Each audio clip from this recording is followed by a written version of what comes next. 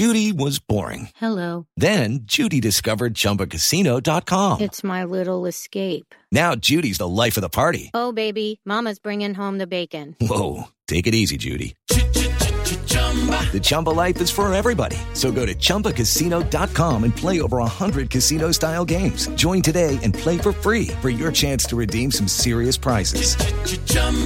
ChumbaCasino.com. No purchase necessary. Void where prohibited by law. 18 plus terms and conditions apply. See website for details. Hey everybody, it's Eric with IndieWire. And before we sink into this year's Oscar season, it's worth remembering that some of the movies that won last year are still worth checking out, like Ida from Poland, which won the Best Foreign Language Oscar. And if you head to vimeo.com/IndieWire and use the promo code ERIC20, you can get a 20% discount to watch Ida right now. It's a really beautiful story of a crisis of faith set in the 1960s, one of my favorite films from last year. So I hope you'll go check it out using that code Eric20, and let me know what you think. But for now, on with the show.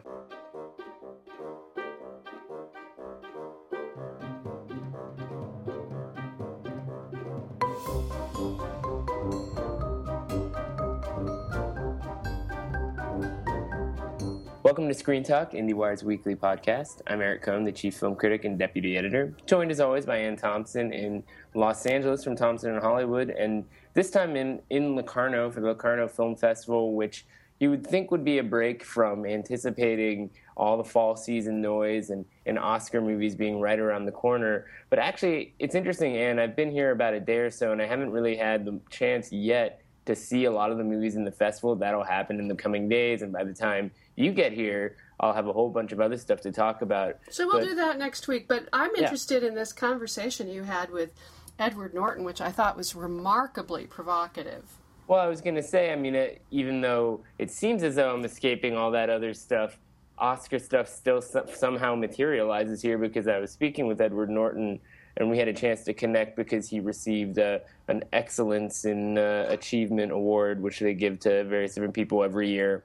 And I moderated a conversation with him, but I also had the chance to speak to him a little bit beforehand. And it had been about a year since he started the promotional engines for Birdman, and obviously that restricts the way in which somebody can speak when they're in that mode. And now he could speak more freely, and he had a lot to say about the sort of promotional process of awards. Well, he makes no secret. I mean, I did a Q&A, some kind of SAG Q&A with him and Andrea Riseborough, and, you know, I've known him a long time. I've interviewed him, too. He's very smart and very articulate and very, he's one of the smart guys in the room, but he doesn't like doing promotional stuff. A lot of actors don't. I mean, the argument is... But he did it. It's there. I mean, it's people seem to be responding. Just in the short time since this interview was published, I've been seeing people... I had no idea. I thought maybe there are a million ways to poke holes in this argument, but essentially what he is proposing is that the Academy take a stand and say that for your consideration ads are against the rules, so that this doesn't end up being a competition involving ridiculous amounts of money and has more to do with the quality of the work, because the amount of money being spent on these sort of campaigns has an adverse effect on the ability for movies like Birdman to seem like worthwhile propositions, because instead it seems as if it's losing money because so much money is being spent on that awards campaign, even though it paid off. In that particular case, it did, but you'll notice that there are a lot of examples of other movies. I guess The Diving Bell and The Butterfly comes to mind. There are a million of them, something like No Country for Old Men. There are a million examples of movies that eventually lost money because they had Oscar campaigns. You could say it enhances their value all over the world in lots of different markets, but finally, the people who paid for those Oscar campaigns, it is punitive. It is really punitive, especially in the world that we live in now, where if an actor like Edward Norton, but especially the women, like someone like Jennifer Lawrence, it costs you a lot of money to get her hairdresser and her costume fitter stylist, the cars, the airplanes, the charter flights, the entourages, the makeup, everything costs hundreds of thousands, if not millions, of dollars. But he also is proposing, and I will argue why these things are not going to happen eventually, but he's also arguing that this onslaught of shows, it's true. A lot of this used to be smaller scale. It used to be more private. It didn't all, these award shows, these proliferating award shows have increased in scale and become let's clarify what he was saying. Money-making enterprises. Specifically, he's going after the guilds because he was saying that those used to be private, but now they're televised. Also Critics' Choice, also Golden Globes, all that stuff. And he's saying, if the Academy forbade an actor or a piece of talent from actually appearing on one of those shows, that would make them ineligible for the Oscar. Then the whole thing would collapse. Right, because the very idea of appearing on TV at these award shows is in fact a form of an awards campaign for the Oscars. I don't think any of this is possible, and I'll tell you one reason why. One reason why is that it would literally put us and the other trades out of business. I'm not kidding. The only reason that Variety, The Hollywood Reporter, The Wrap, even the online ones, we're less dependent than everyone else, if anything. I mean, it's possible that IndieWire would survive because we have so many other sources of income and we're not entirely dependent on the Oscars, but it would whack off a great bit of income for us. But the other ones, seriously, they would literally no longer function. They couldn't exist. Well, they would have to figure none out of them. There is no other way. Post-apocalyptic entertainment media landscape that you're suggesting that exists within the confines of Edward Norton's utopian awards. I think that what would be interesting about it is that it would force everybody to come up with new solutions for how they do the work that they do. It wouldn't allow the Academy to be the epicenter of the industry as it stands. Well, one of the reasons you like it is because it would make the critics more powerful again. Well, I don't think they ever lost power, so that's a different conversation. In that world, in the world of Academy Awards, yes, the critics do have power. Yeah, and I also think that the Academy itself is more of a sincere institution than the industry surrounding it, and that's part of true. it is because there are it's the people who vote, but they're not entirely pure, and the reason they're not, and the voters are influenced by all the things we've been describing in a way that's horrifying, and the way that it's really I was doing a little research the other day. There was an announcement that Cheryl Boone Isaacs is the new president, and I was actually looking. There was an announcement of the new dates for BAFTA for the British Academy Awards. And I was looking up how many British Academy Awards overlapped with the Oscars, and there was a Wikipedia page which had some 13 actresses and I think 11 actors who had won all 5 Golden Globes, SAG, Critics' Choice, BAFTA, and the Oscars. All 5. That many. What's gone wrong in the new climate, the one that he's complaining about, is that there's this snowball effect that occurs where everybody starts to solidify around, quote-unquote, the winner. And it's just unanimous after that. And no one's going to, not go along with that rolling thunder.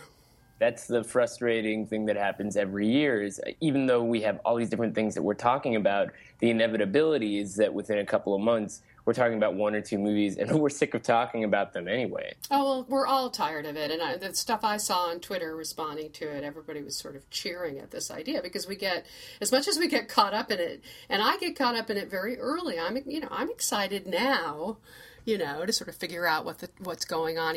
Miles Ahead is now being picked up by Sony Pictures Classics, and are they going to put it out in 2015, or are they going to wait because it's already set for closing night at the New York Film Festival, which is unusual that it's an independent film that didn't have a distributor before they set it for closing night, and now Sony Pictures Classics has won the bidding and bought all these territories around the world, and they are going to release it.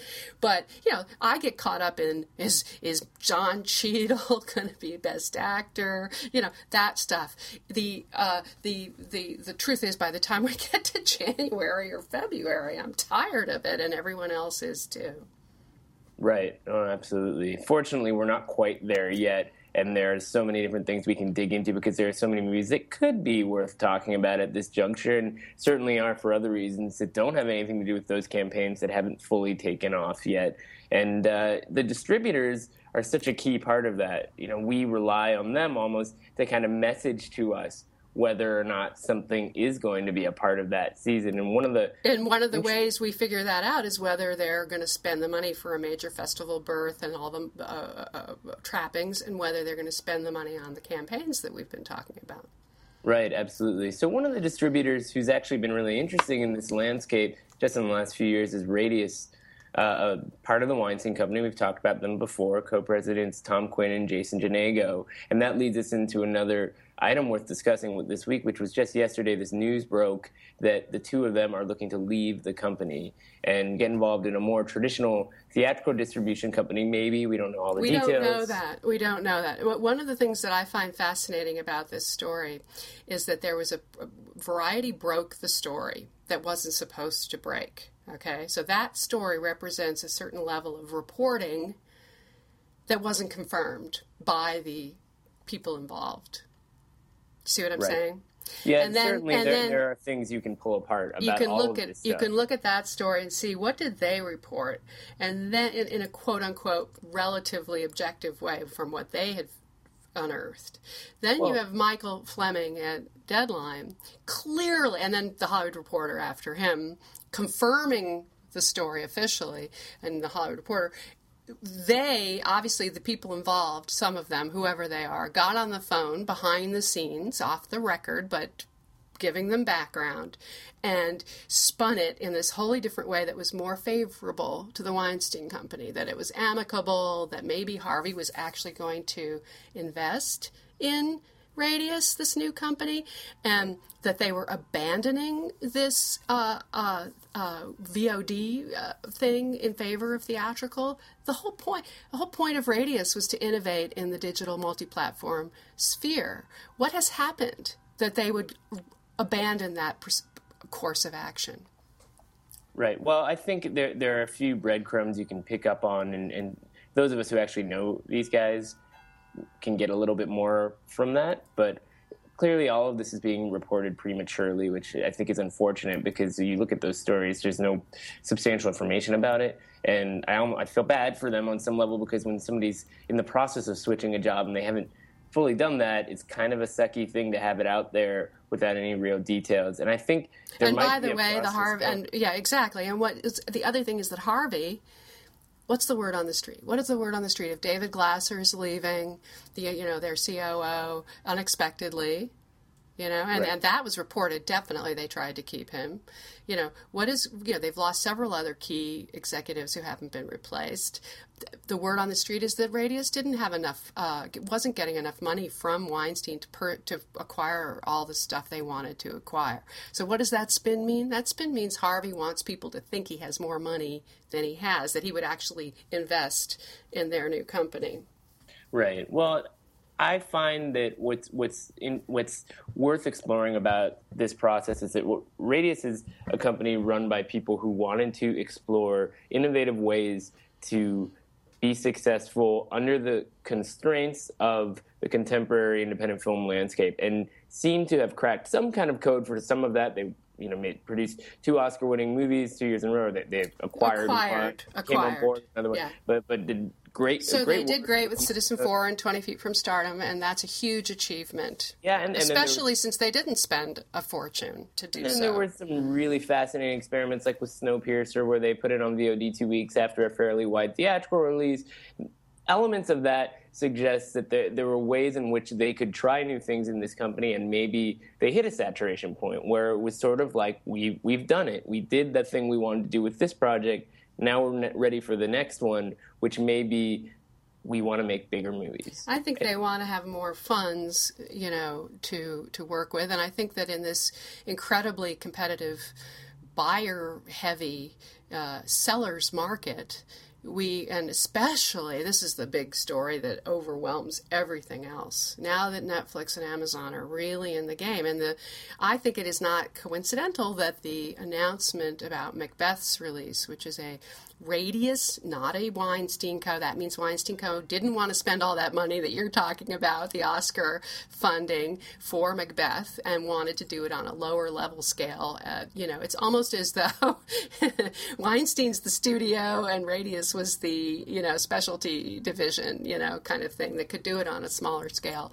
And basically, Amazon was going to be the other part of that component, and I just find that fascinating, given that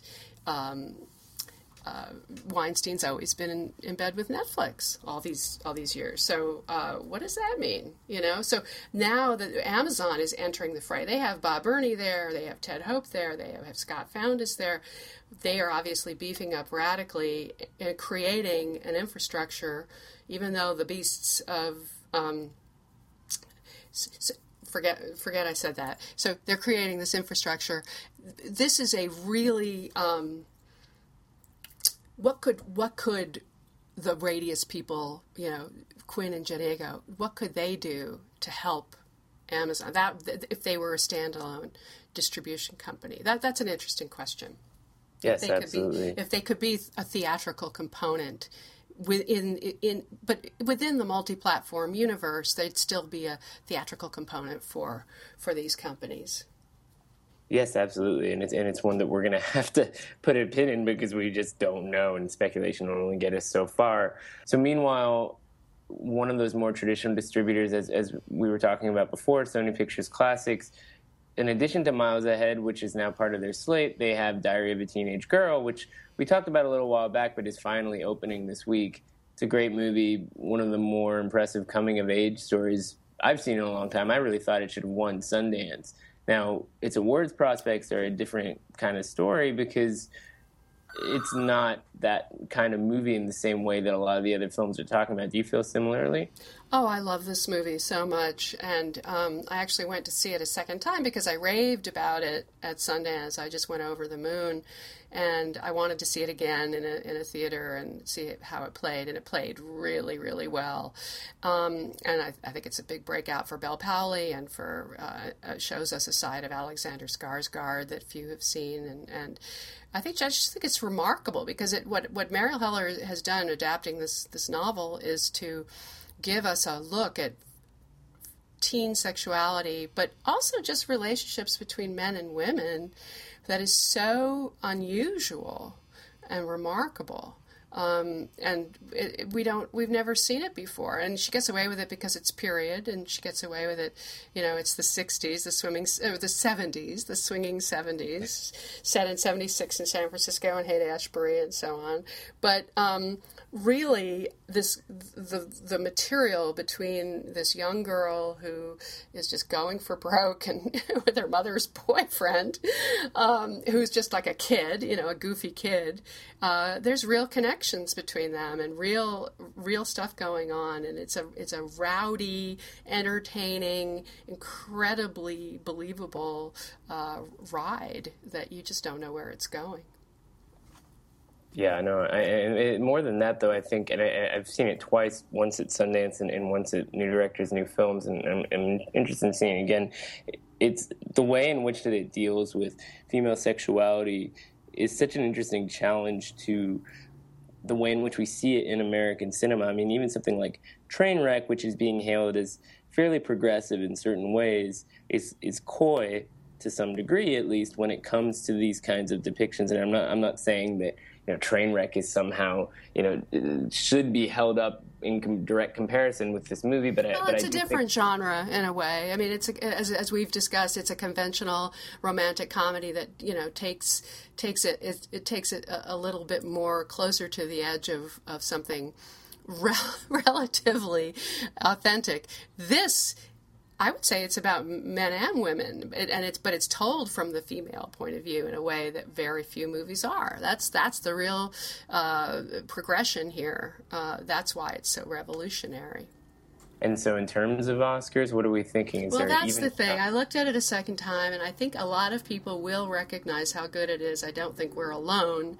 But I wonder if a first-time woman filmmaker in a very small-scale independent film, with Kristen Wiig is very good. I could see her as a more established actress getting supporting actress thing.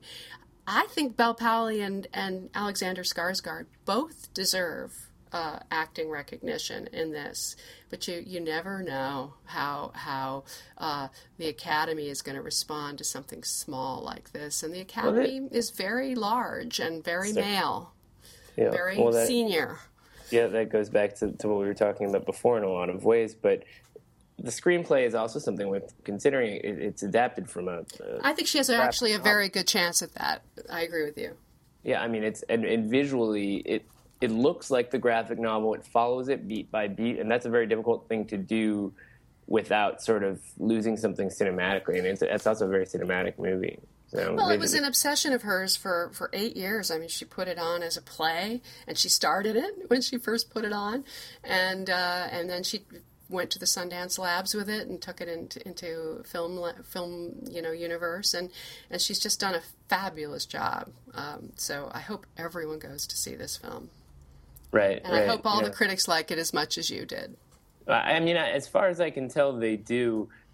It's always a challenge to some degree because of the kind of world we live in, where I don't know exactly what the reaction was among various different critics at Sundance, but by now, with this movie coming out now, I mean, maybe if it had won Sundance and received a different kind of release or come out earlier in the year, there would have been a different kind of conversation about it. I don't want to say that it feels like old news. It doesn't.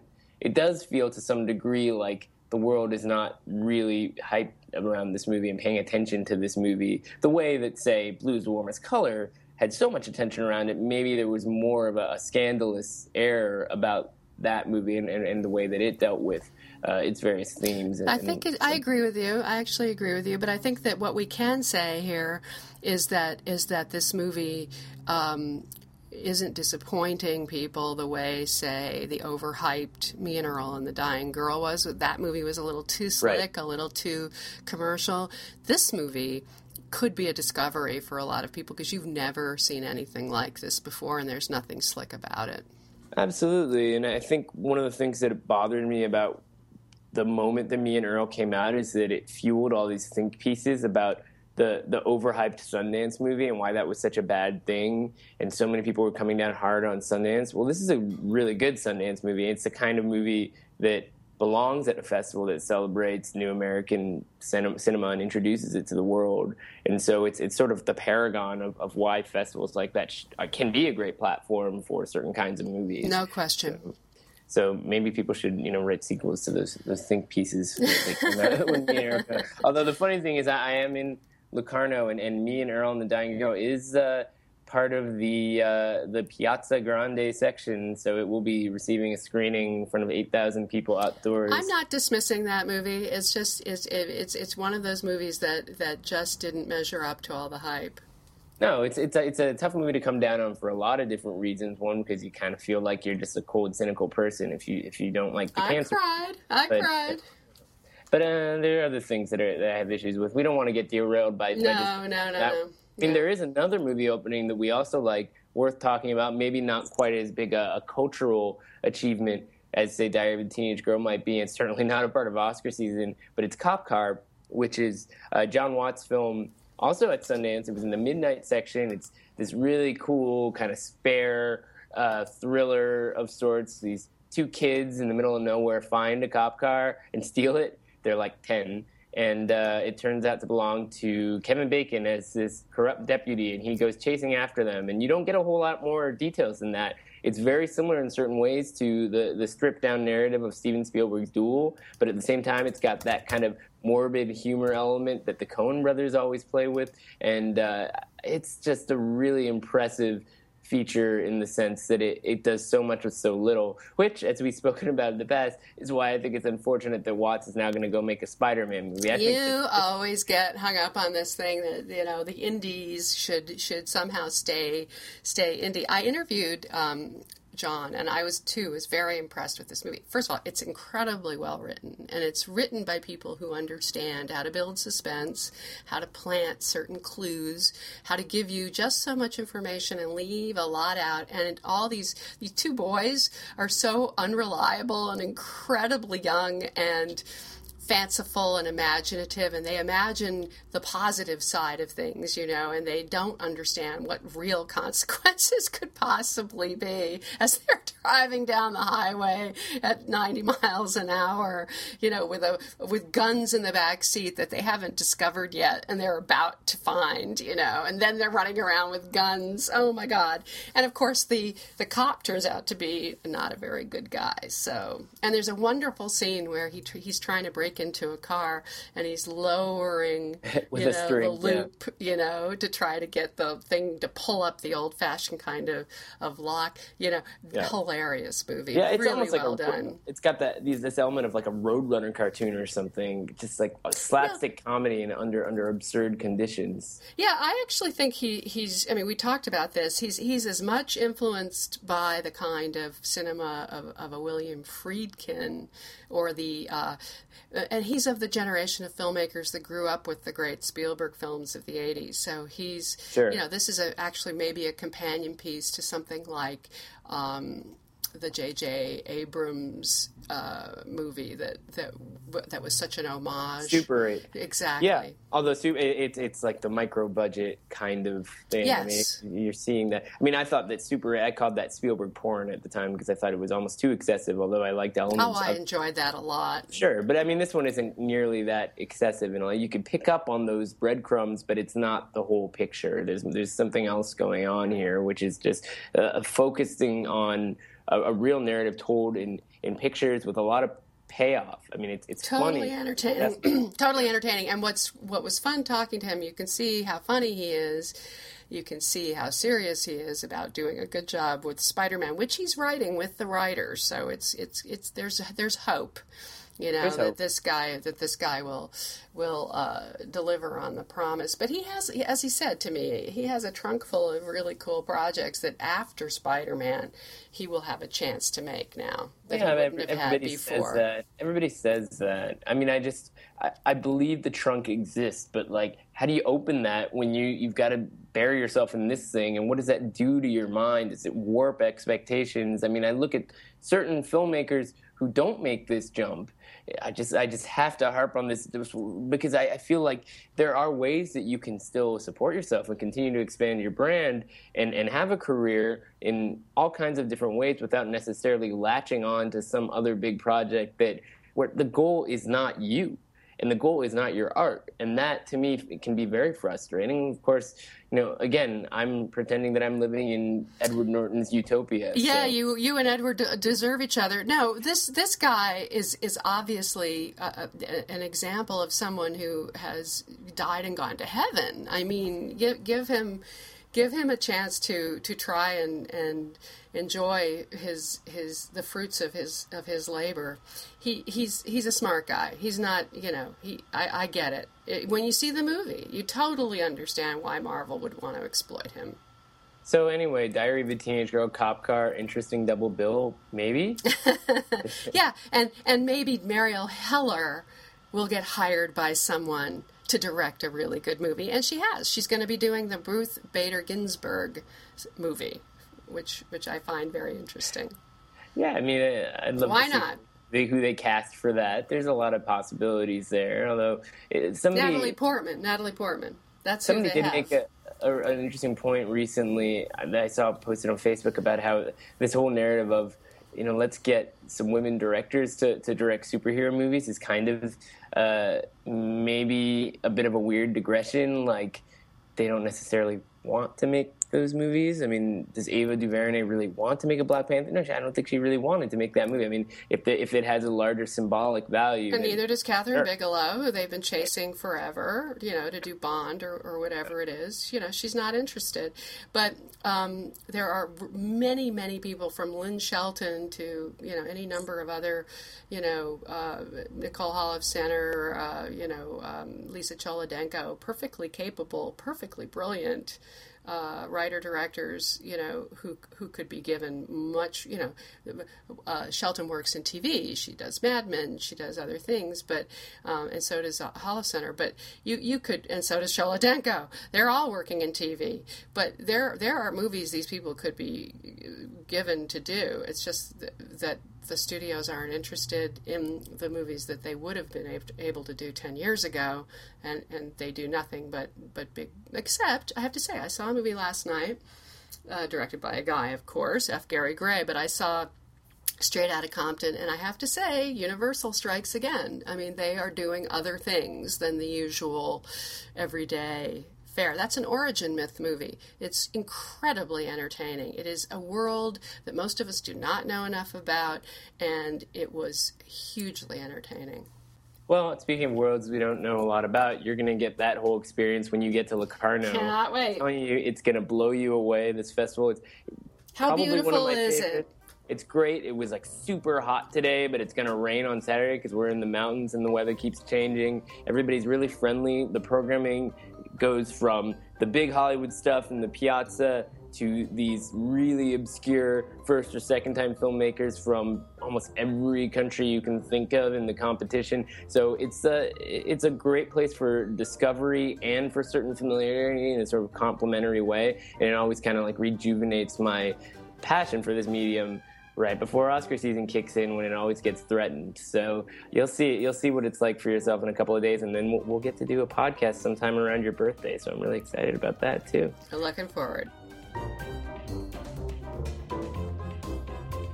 Hey everyone, it's Eric again, and I hope you enjoyed this week's episode of Screen Talk. Just a reminder that thanks to our sponsor, Vimeo, you can go to vimeo.com/IndieWire and watch last year's Oscar winner for Best Foreign Language Film, Ida. Use the promo code ERIC20, that's my name, 20, and you'll get a 20% discount because I really love this movie. It's a really remarkable experience, and it's still worth watching, even though it's from last year's Oscar season. Trust me. Or just watch it and let me know what you thought. We'll see you next week.